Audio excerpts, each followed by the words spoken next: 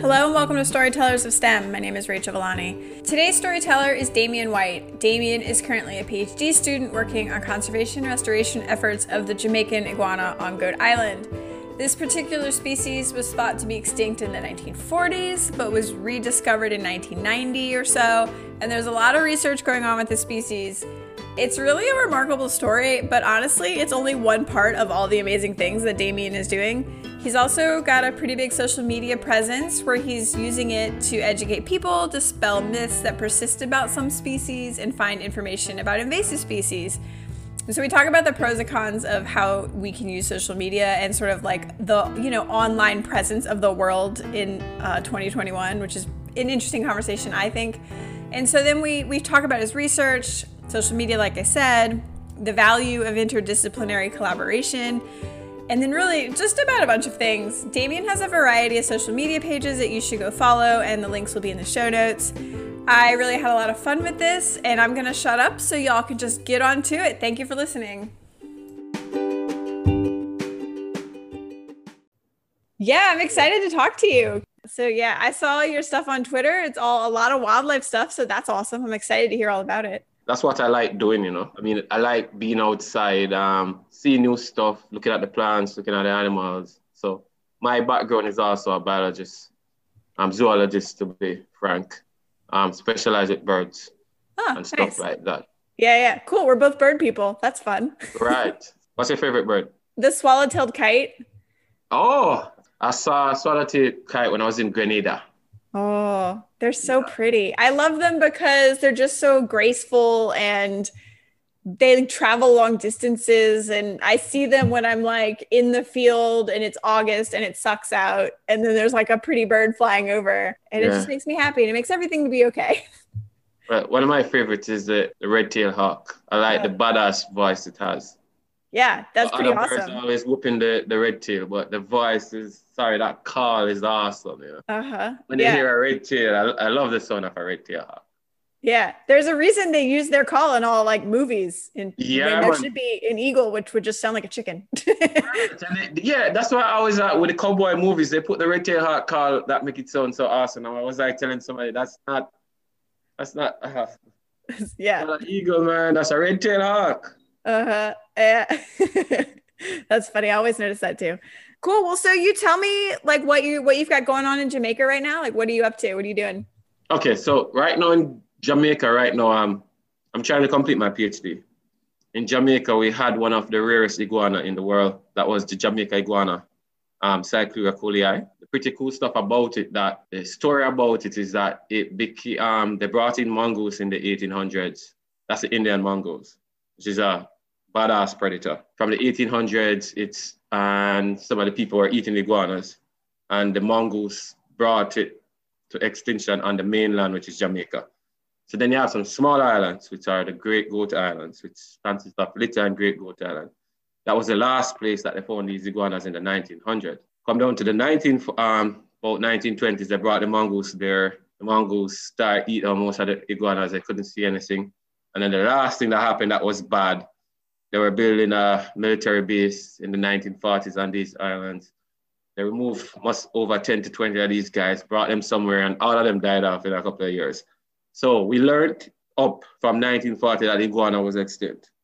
In 1990, there was a wild pig hunter with his dog, and they caught an iguana in Helpshire Hills. It's a very remote place in Jamaica, a dry limestone forest. Brought it to the zoo and the University of West Indies. And that's how the iguana program started, where a lot of scientists, zoo people came down and they came up with this plan to bring it back. So now it is one of the most successful programs in bringing back iguana from the brink of extinction. However, we have to be out there. So if we stop the trapping, they're extinct. So my project now is, as I told about the Goat Islands, it also was a home of the iguana. So now I'm evaluating it in the aim of bringing back the iguanas there. But on this island, we have a lot of invasive.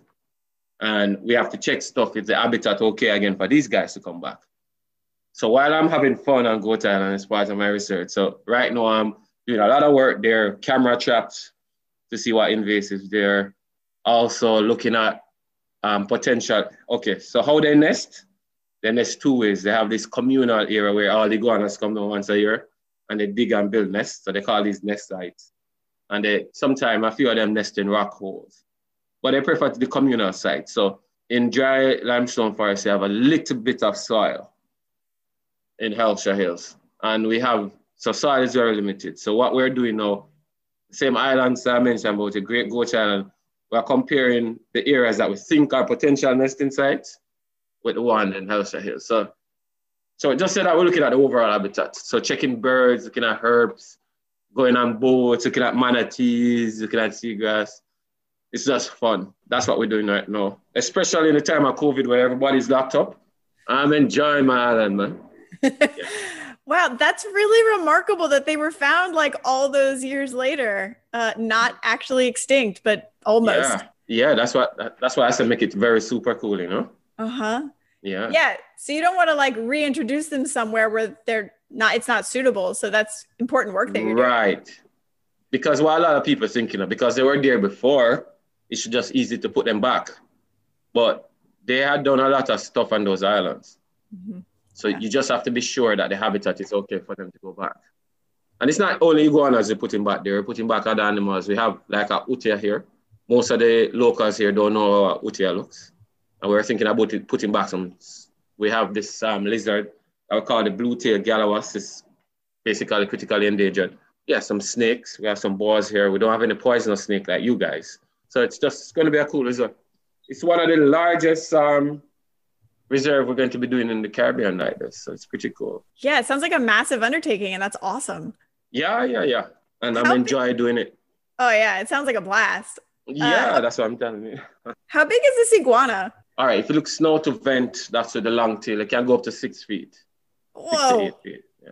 Whoa. That's a lot. But basically, they're like it's a big ass iguana. Big. Yeah, that's big. Yeah. Wow, that's really cool.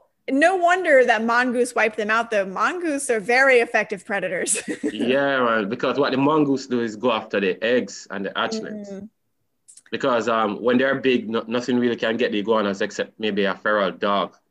Mm-hmm. So the predators out there that we have is like mongoose, we have cats, the wild pigs, boars that dig up these areas. Sometimes some people have some practices that I encourage people not to do. Sometimes when they have feral animals they can't look after them anymore, they release them in the wild. And they become a big problem for wildlife.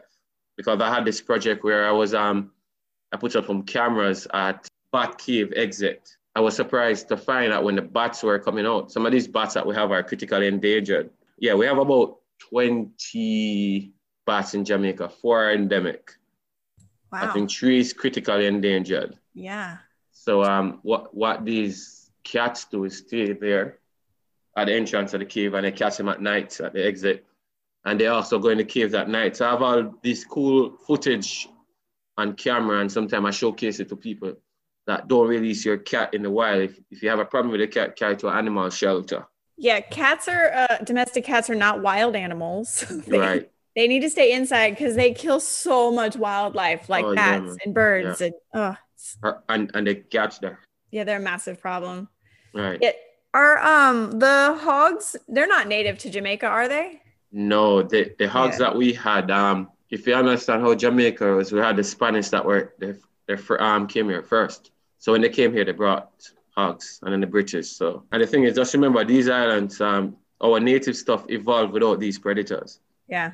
So that's why a lot of people don't have it. The iguana didn't evolve with both wild boar, dogs, cats, and the Indian mongoose. So that's why these animals, when they come to the Caribbean, and it's a similar story if you check different islands, they just come and they wipe out our native birds, our native frogs, you name it. And we only have small mammals here. We don't have the big stuff. Right, yeah. That's one of the things I think is so interesting, but then ends up being so devastating with like ecosystems, is because it's cool how it all developed together, but then when you remove a part or add something different that they're not used to, it just destroys the whole thing. Oh yeah, yeah. And really currently right now, because I have this webinar that I'm supposed to be doing, because I'm very active in the BirdLife Jamaica, which is part of the BirdLife Caribbean, which is part of ARC and the whole bird group thing. And one of the problems that we have been talking about is invasives here.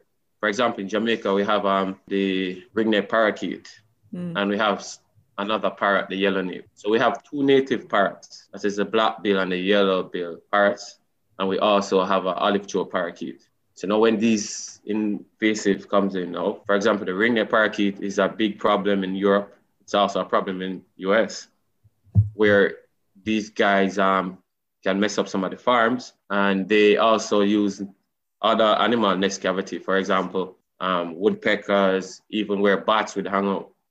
So for example, for now, we do not know that the impacts they're having, but we know the numbers are increasing. But one thing we are sure is that the public think that they're pretty birds.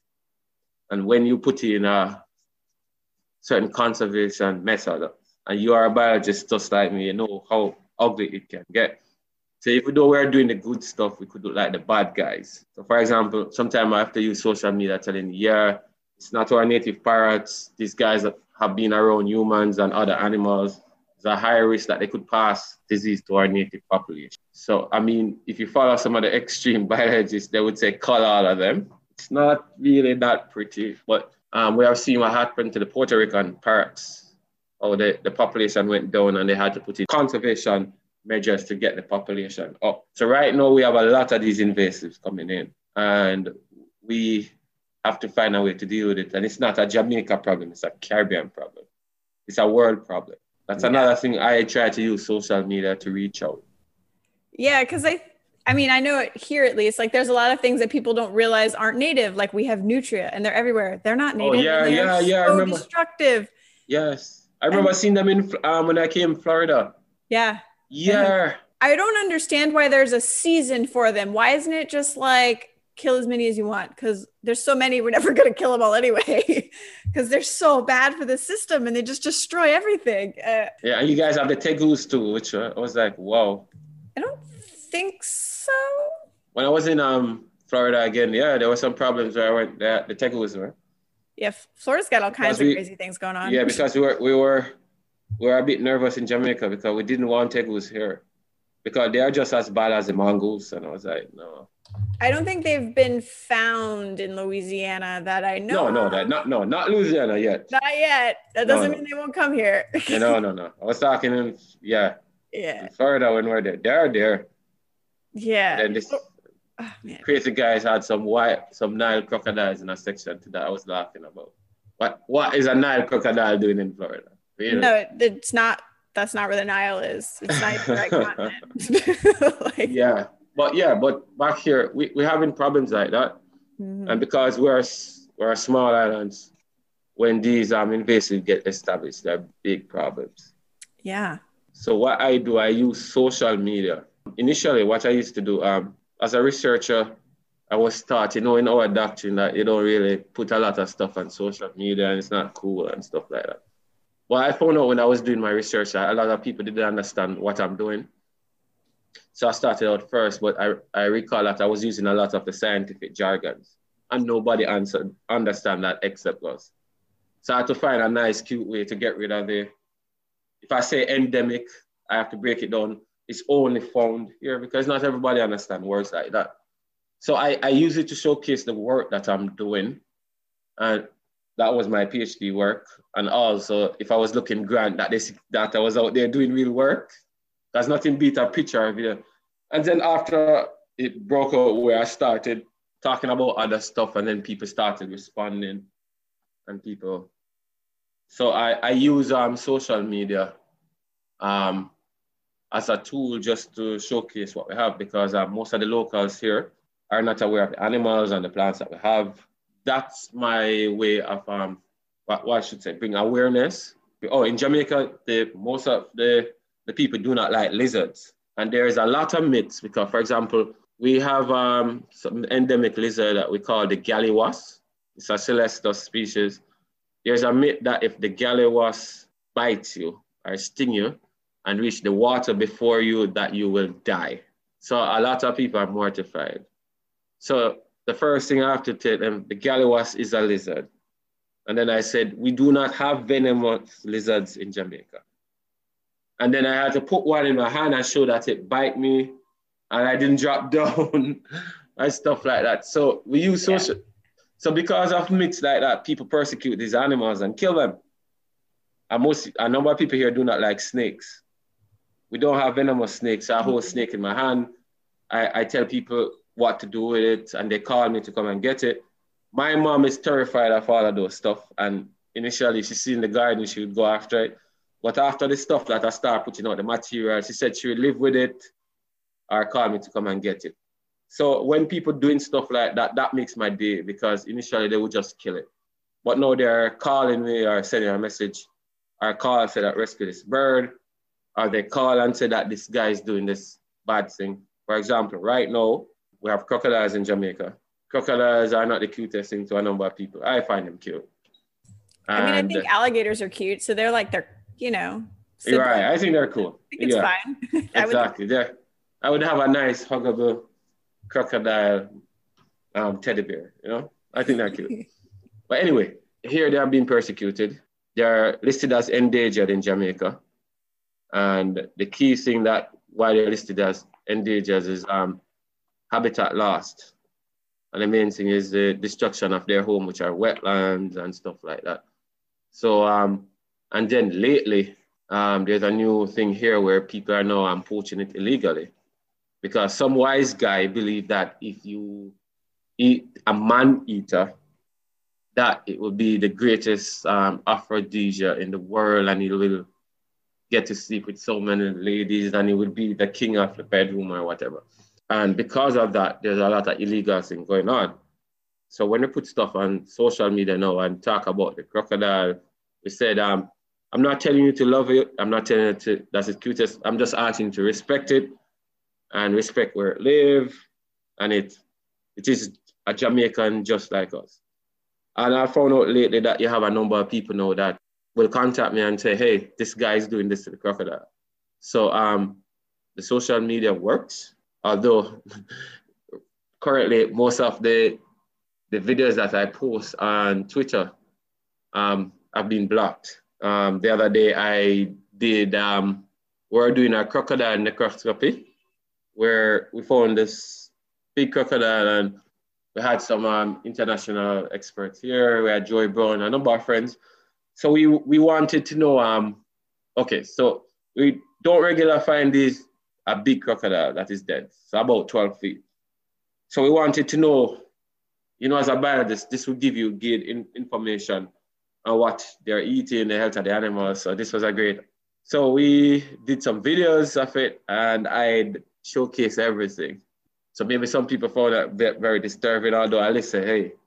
So I'm currently blocked in terms of all my content, and Twitter now has it that sensitive.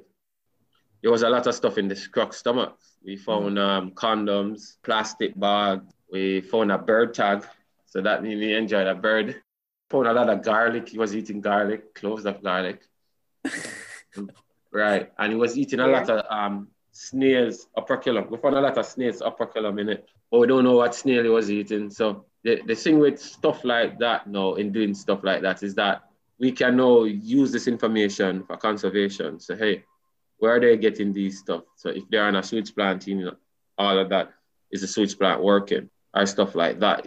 We just use social media to just showcase anything that we have about animals. So I think that's one of the most powerful ways social media can be used, is to raise awareness of things that are important, like what you're doing, and also reach people you maybe would never come across, because you don't have to physically be in the same space, but you can just be occupying the same corner of Twitter and you'll reach people, and that's great.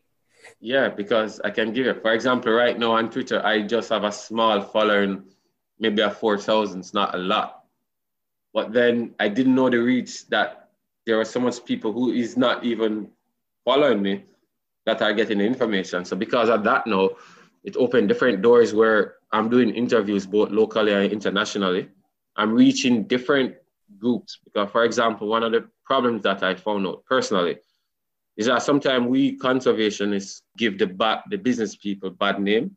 And let me tell you how. Sometimes they don't understand the language. We think that they understand.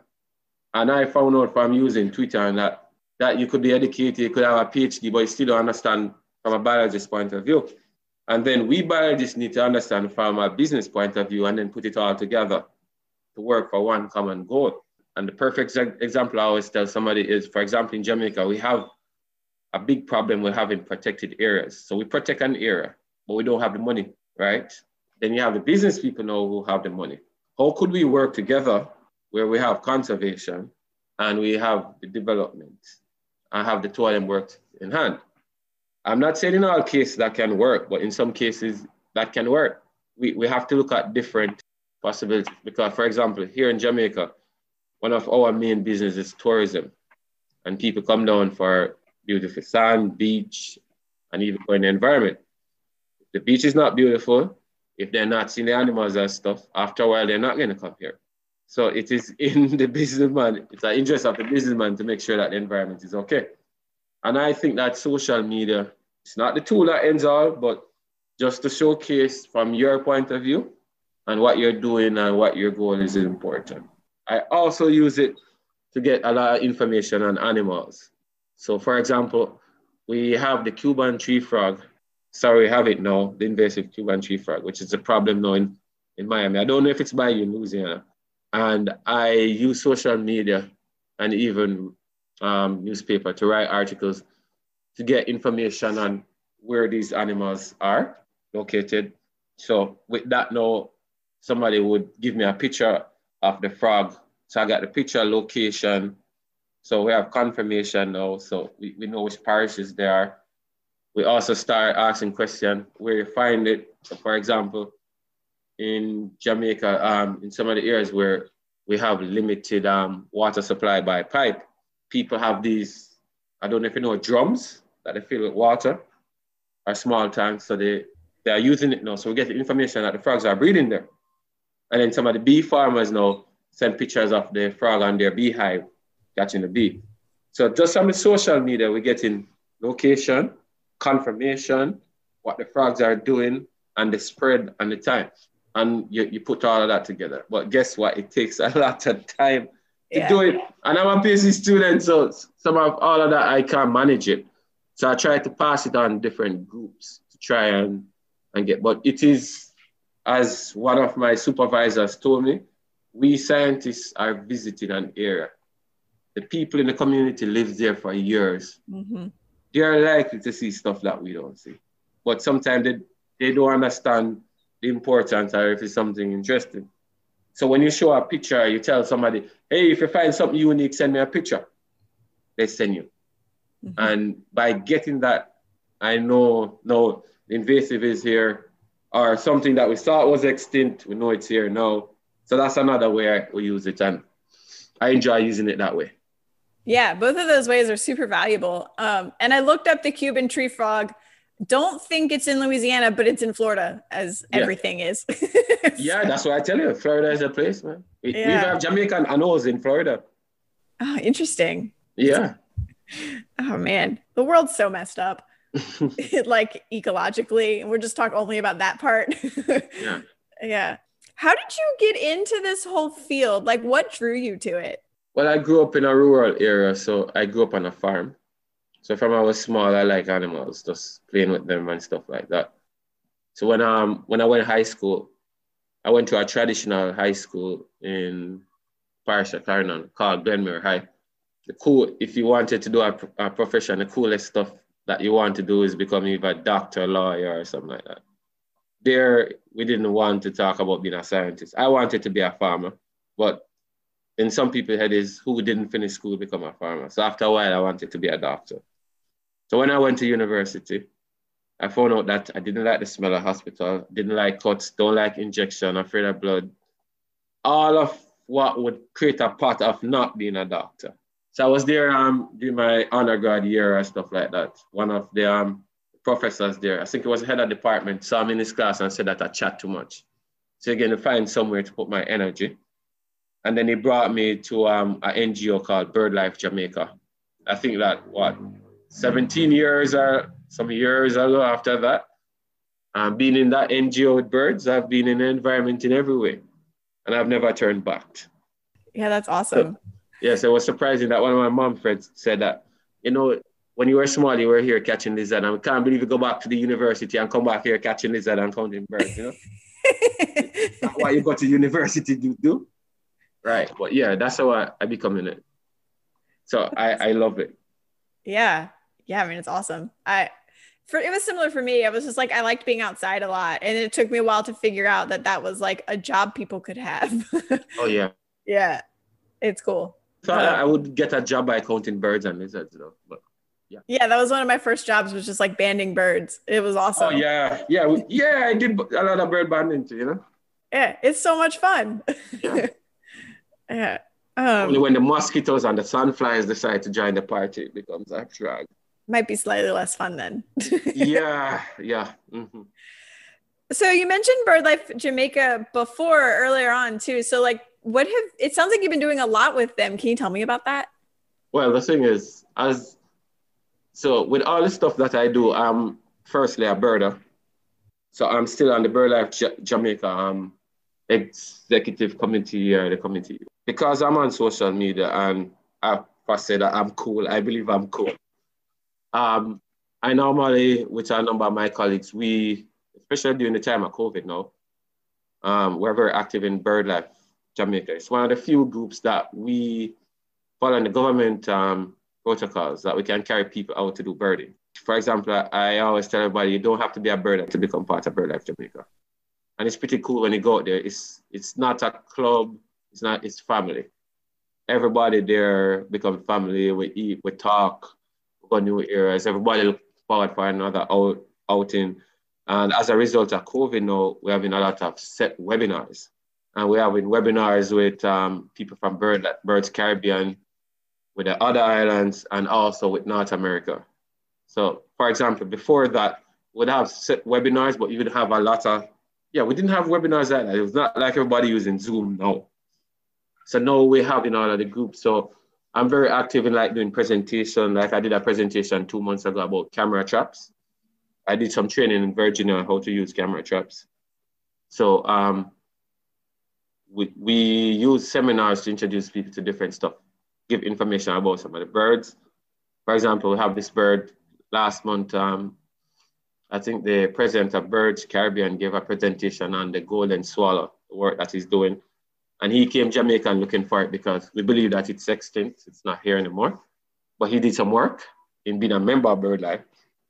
You get the chance to do birding, one. You get the chance to know what is going on. And even some of the guys, we teach them how to be like tour guides to make some money with other group doing bird watching. So I'm very active in it because it's one of the first group that I worked with. I think if there's a silver lining of this pandemic, it's that we have all figured out how to do things online. And so it's easier to connect, to do things like webinars that maybe would have been in person before and not that many people would have been able to make it because of work or school or whatever. That is so true. I can vouch for that. I mean,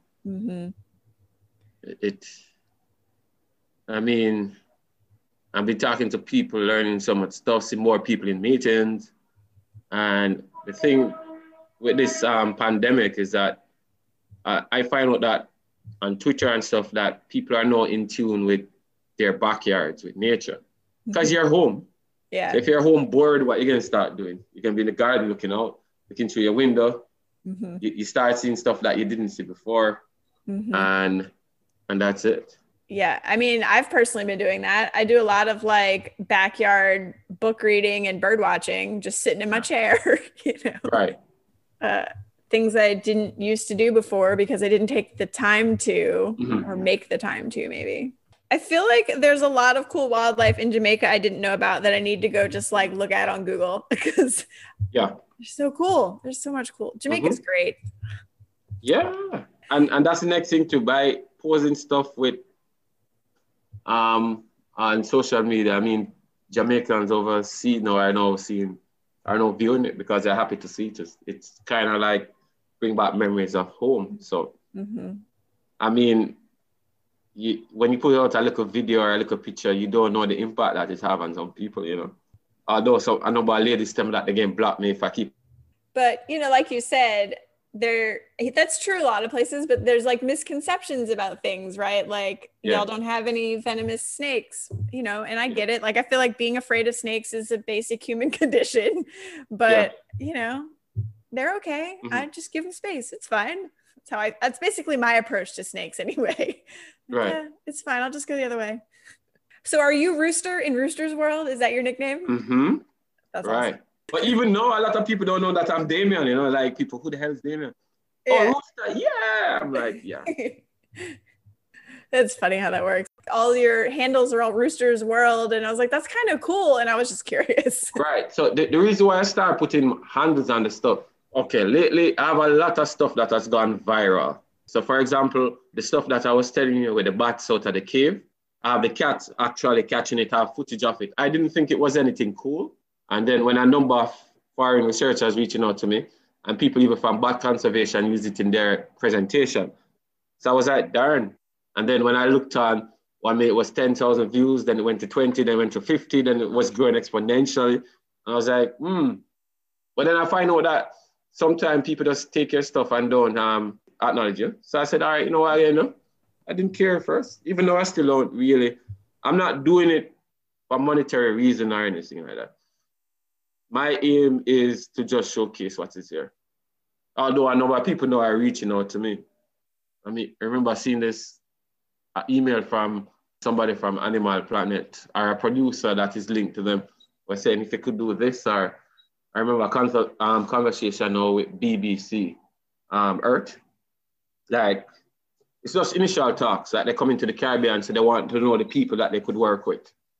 And I was like, I'm not really doing anything super, so why would you want to be talking about that? But so after that, no, and then I had a video I was doing with a crocodile that was coming up on a dock, and I wanted to know what the crocodile was doing, so I put some cameras.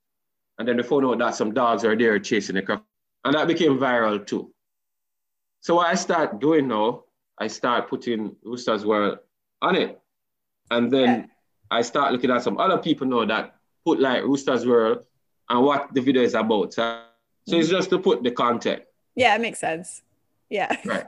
And then people will know who the hell is Rooster's World. So yeah. So if you go viral again, people will know where it came from. Right. Yeah.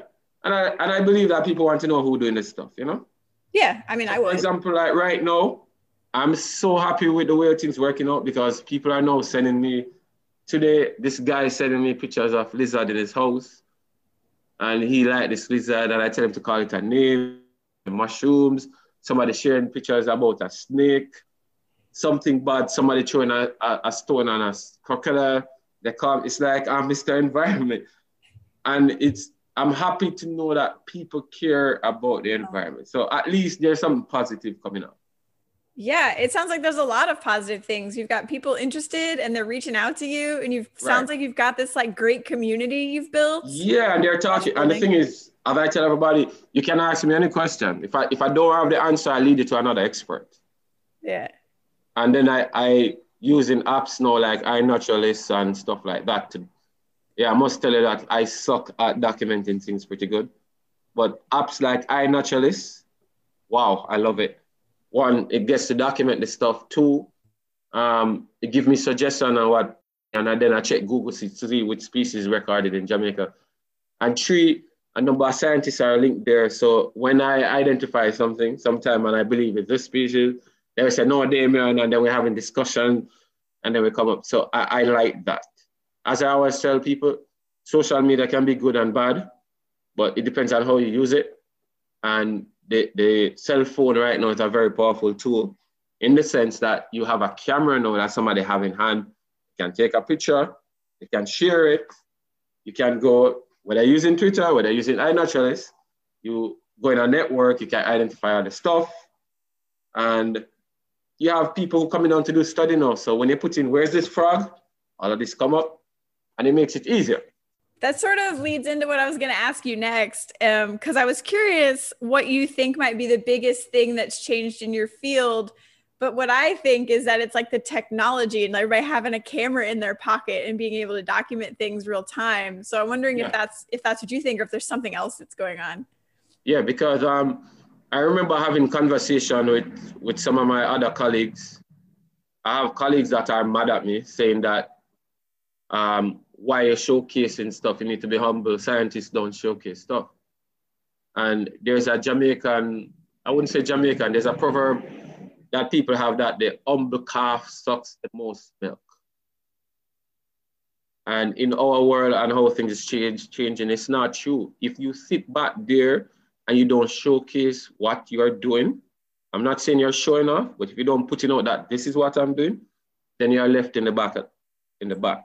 Yeah. So for example, in our field right now, if you want grants, because some of the people who are giving grants are not scientists, but they want to know what you're doing. So when you're telling them, oh, this bird is black, it's beautiful, nothing beats a picture. And they see it and they say like, wow. So you have to, I would tell my colleagues, and why I said change in the field, is that we have social media, we have the tools, use it. Yeah. I mean, use it. It's there, because right now I can reach out and ask different experts for help. People are sending me papers based on what I show, or even calling me, say, Damian, this is wrong. You're using the wrong scientific name. I have people going through my messages, you know, like I have some people like, because right now I have this, I should state, I'm not the best in English. Sometimes I make a lot of mistakes. Sometimes maybe I'm typing too fast, I'm thinking. And I have apps now that goes through whatever I tweet to make a mistake. And sometimes I make the auto correction might have changed something when I tweeted. And then in less than a minute, they're there. Damian, this needs a fix. And I'm like, geez.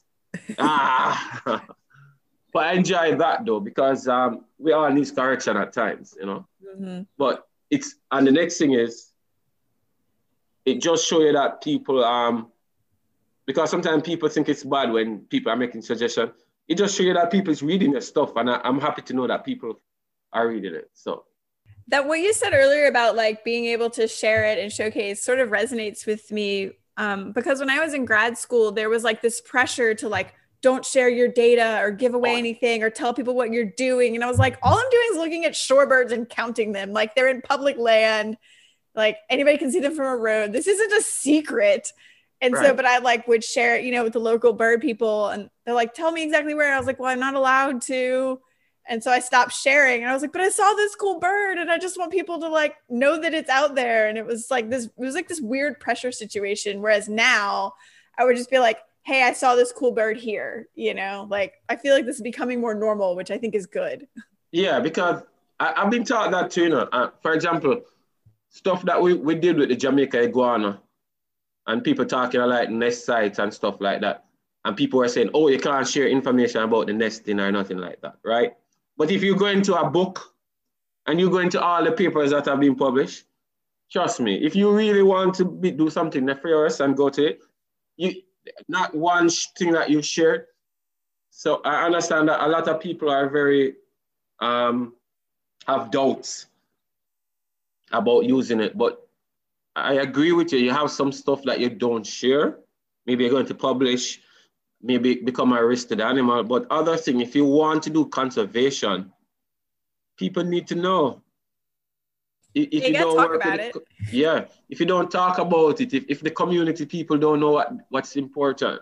I mean, you might have some people who might go there to the site because now your post might know something. But on the other hand, they're there. They're the one who could tell you. So, I mean, you just have to, I believe that you need to give people a chance, and you just have to do it. I mean, if I wasn't posting anything, you would not even be talking to me. True. That's very true. Right. So there is good in all of this, you know? Yeah. Yeah, I definitely agree with everything you said. Like maybe don't post something like super sensitive, like where the actual nest is, but like talking about how they nest and the types of things, like that raises awareness, and that's good for the species y'all are trying to save. Yeah, I do a lot of that, you know. Listen, you can use one picture and talk about so many stuff. And you can do it. There's ways to go around it. Yeah. You can put the species range to be the whole Jamaica. Right. Right. So yeah. There's so many things. There's so much way. I just think that some of my colleagues, as I said before, you have to find ways of showcase. I know for us for people to see you and all of that and to get your professorship and all of that, you have to write papers. But what I find happened, my first thesis that I did is in a library right now, gathering dust. Mm-hmm. Same. Do I think that's great? No, it's not great. There's a lot of good work. I should have published more from it. And the next thing, I should have found a way so the community people understand what the work was about. And I believe that social media helped bridge this gap. It has also, and the next thing that it has helped me with, before I was afraid to be on cameras or having conversation like this. And after you start doing it, it becomes natural. Yeah, you get used to it. Right, you get used to it. Right. Yeah. So, I mean, I enjoy it. I feel the same way. Like, I'm not a very good public speaker, though, to be fair, I haven't given a talk since my master's defense, which was a disaster. Right. But like talking to someone one-on-one's really good. But it was like really awkward the first couple of times I did this. But now I'm just like, we're just people. We're just talking about cool things or wildlife or whatever. And I'm talking to you. I'm not even nervous. But before I start doing that, it would be like, because right now, as you said before, with the pandemic, you're doing so much Zoom stuff, you're doing all of that. It's just become like the norm now. And for me, I understand that it's human to make errors. I normally used to judge myself hard if I'm talking to you and, I have a big accent, so sometimes I have to slow it down. Or I might be talking something and I might use some of my Creole in it, patois, and then I feel bad. But after a while, I find out, hey, that's me. Yeah. I will work on it, but that's me. If you didn't understand something, you would say, Damon, hold on. There's nothing wrong in that. Mm-hmm. It's part of being human. So. Yeah, exactly. That's what I was going to say. I was like, we're just people. We're all human. And we all have, like there's very specific words I say that make no sense to anybody not from Louisiana, So I think we all have those little things in our vocabulary and it's totally fine. Yeah. Yeah. I have a question that's related to the iguana. What do iguanas eat? Okay, so the iguana is generally a herbivore. Generally, for now, we have them in the dry limestone forest. And according to the historic information, they were always found in the dry forest. So we believe that iguanas, our Jamaica iguana, like some other iguanas, they play a role in like eating some of the fruits or the seeds, breaking it down in the stomach, and passing it out, and then the trees grow. So they eat a lot of fruits. Some of the smaller ones now, when they're growing up, might eat some insects too, but it's mainly fruits. Yeah, that's cool. I was sitting here and I was like, I realized I have no idea about anything about iguanas. So. No problem. That's why we're here. Yeah. That's why we're here learning. Yeah. I always learn so much from talking to different people. It's my favorite part of doing this podcast. Okay. How long have you been doing this though?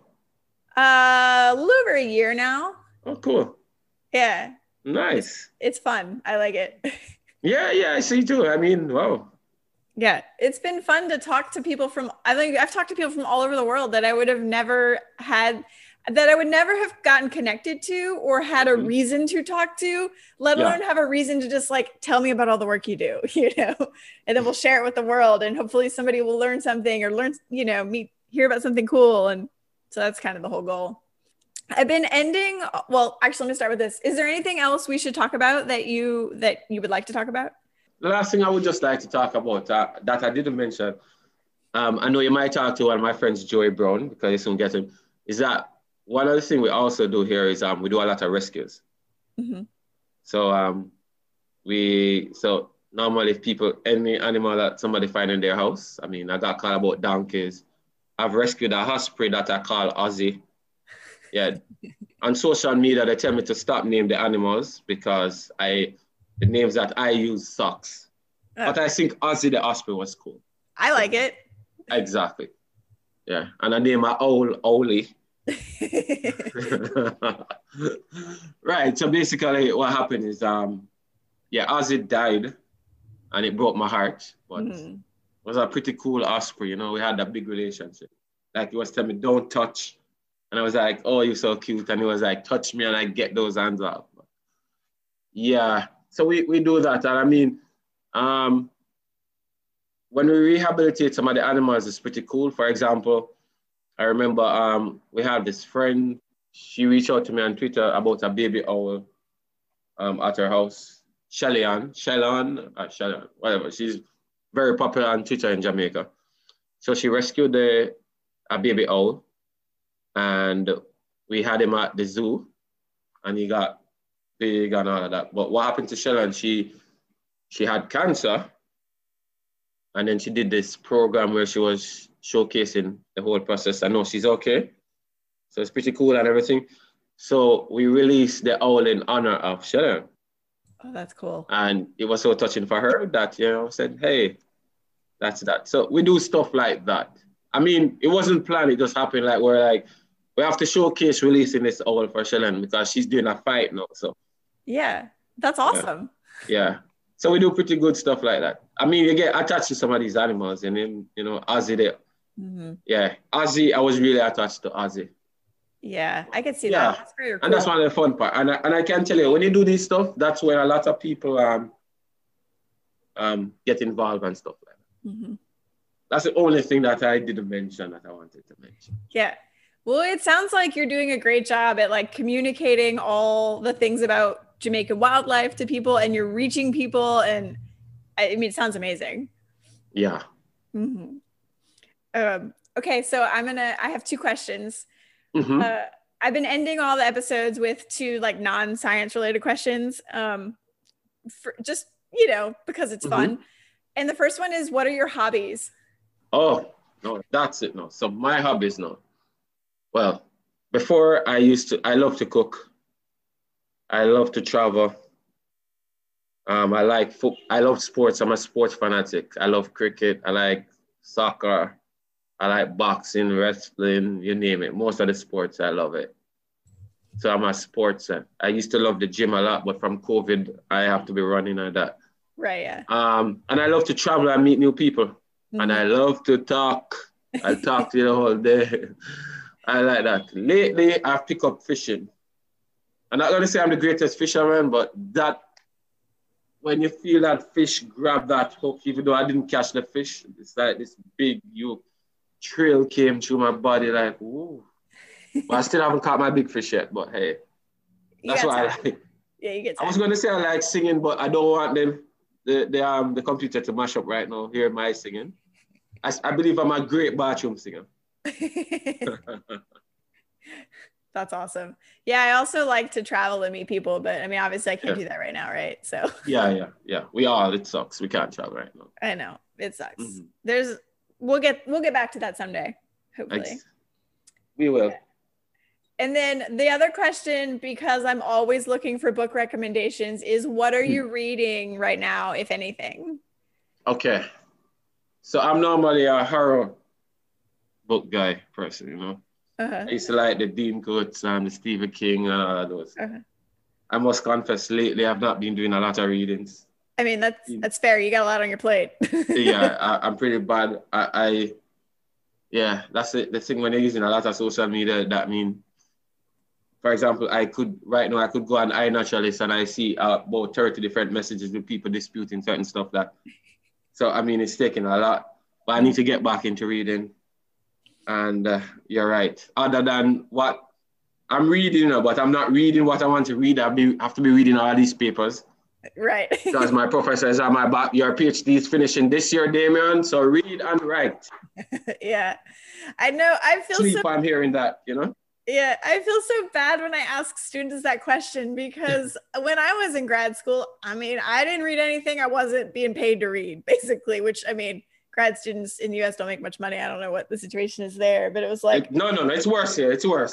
Yeah. It's like, I'm going to just read all these papers and I don't have time to read anything else. My eyeballs might fall out of my head, Yeah. So totally fair. Right. So right now, and when you asked that question, I was like, Jesus, Damien, when last you read a book other than academic papers, reports and all that, I was like, totally fine. Yeah. Yeah. You got me there.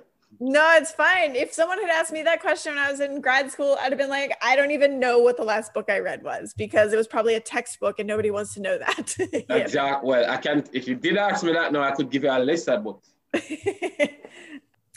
Yeah, I've been reading books that people recommended to me, but like I'm reading one about parasites. It's very weird and very fascinating. It's Yeah, called there. Parasite Rex. It's Yeah, someone else. Parasite can scare the hell out of you. I can. It's kind of like horror, but except, nonfiction. But it seems that they can do some. I mean, you could make some crazy horror movies with these stuff. Yeah, this could definitely be a horror movie. I mean, look at the cover of this thing. I mean, if you see it, Oh, I don't even know jeez, man. Oh, man. What is it? Man. I don't know what it Parasite is. Rex.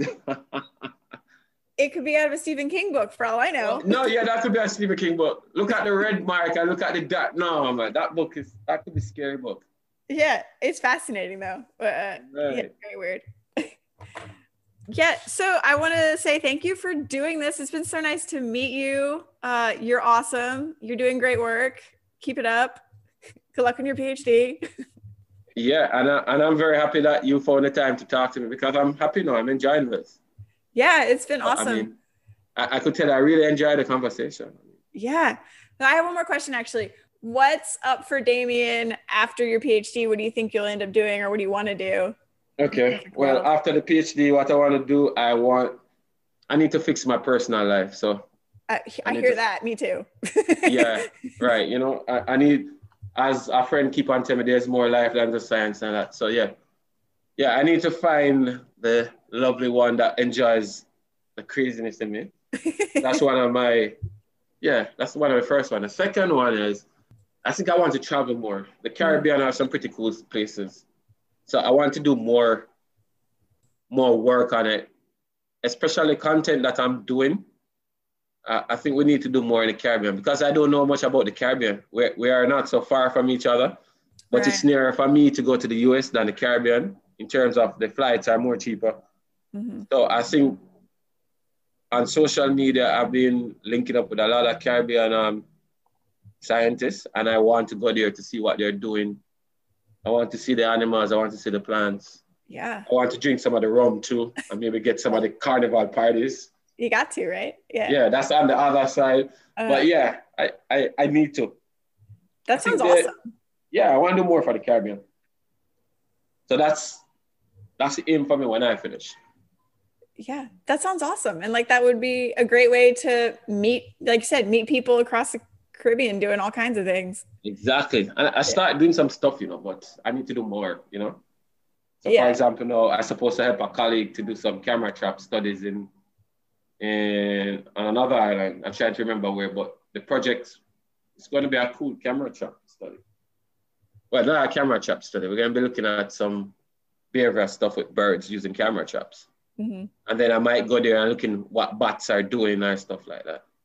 I'm generally a naturalist, meaning that I'm just interested in anything there that's nature. I'll go in an area and I see an ant looking at it, or I see a mushroom like that. So answer your question, that's what I want to do when I finish. Yeah, it sounds like you have endless options and loads of ideas, and I'm sure you'll find something amazing or lots of somethings. Exactly. Thanks, Rachel. Awesome. Well, thank you so much. It's been so great to meet you. Nice meeting you then. All right. Bye-bye. Hey y'all, it's Rachel here. Thank you so much for listening to this episode. I hope you enjoyed it. I just wanted to have a quick reminder that if you or a friend or someone you think would be a good guest, if you have any people like that, let me know or send them my way in some way. And how you can do that is you can find me on Twitter at Flying Cypress. You can find the podcast on Facebook at Storytellers of STEM. That's STEM with 2 M's. We also have a shiny new Twitter account for the podcast, so you can find the podcast on Twitter at Storytellers42. Yes, I'm a nerd. You can also email me, storytellersofstem@gmail.com, or you can find me and everything else on my website, rachelvillani.com. So you have loads of ways to get in touch with me. I want to hear from you. Go like the Facebook page, follow me on Twitter, follow all the storytellers on Twitter since they're mostly all there, and just, have a good day, and thank you for listening.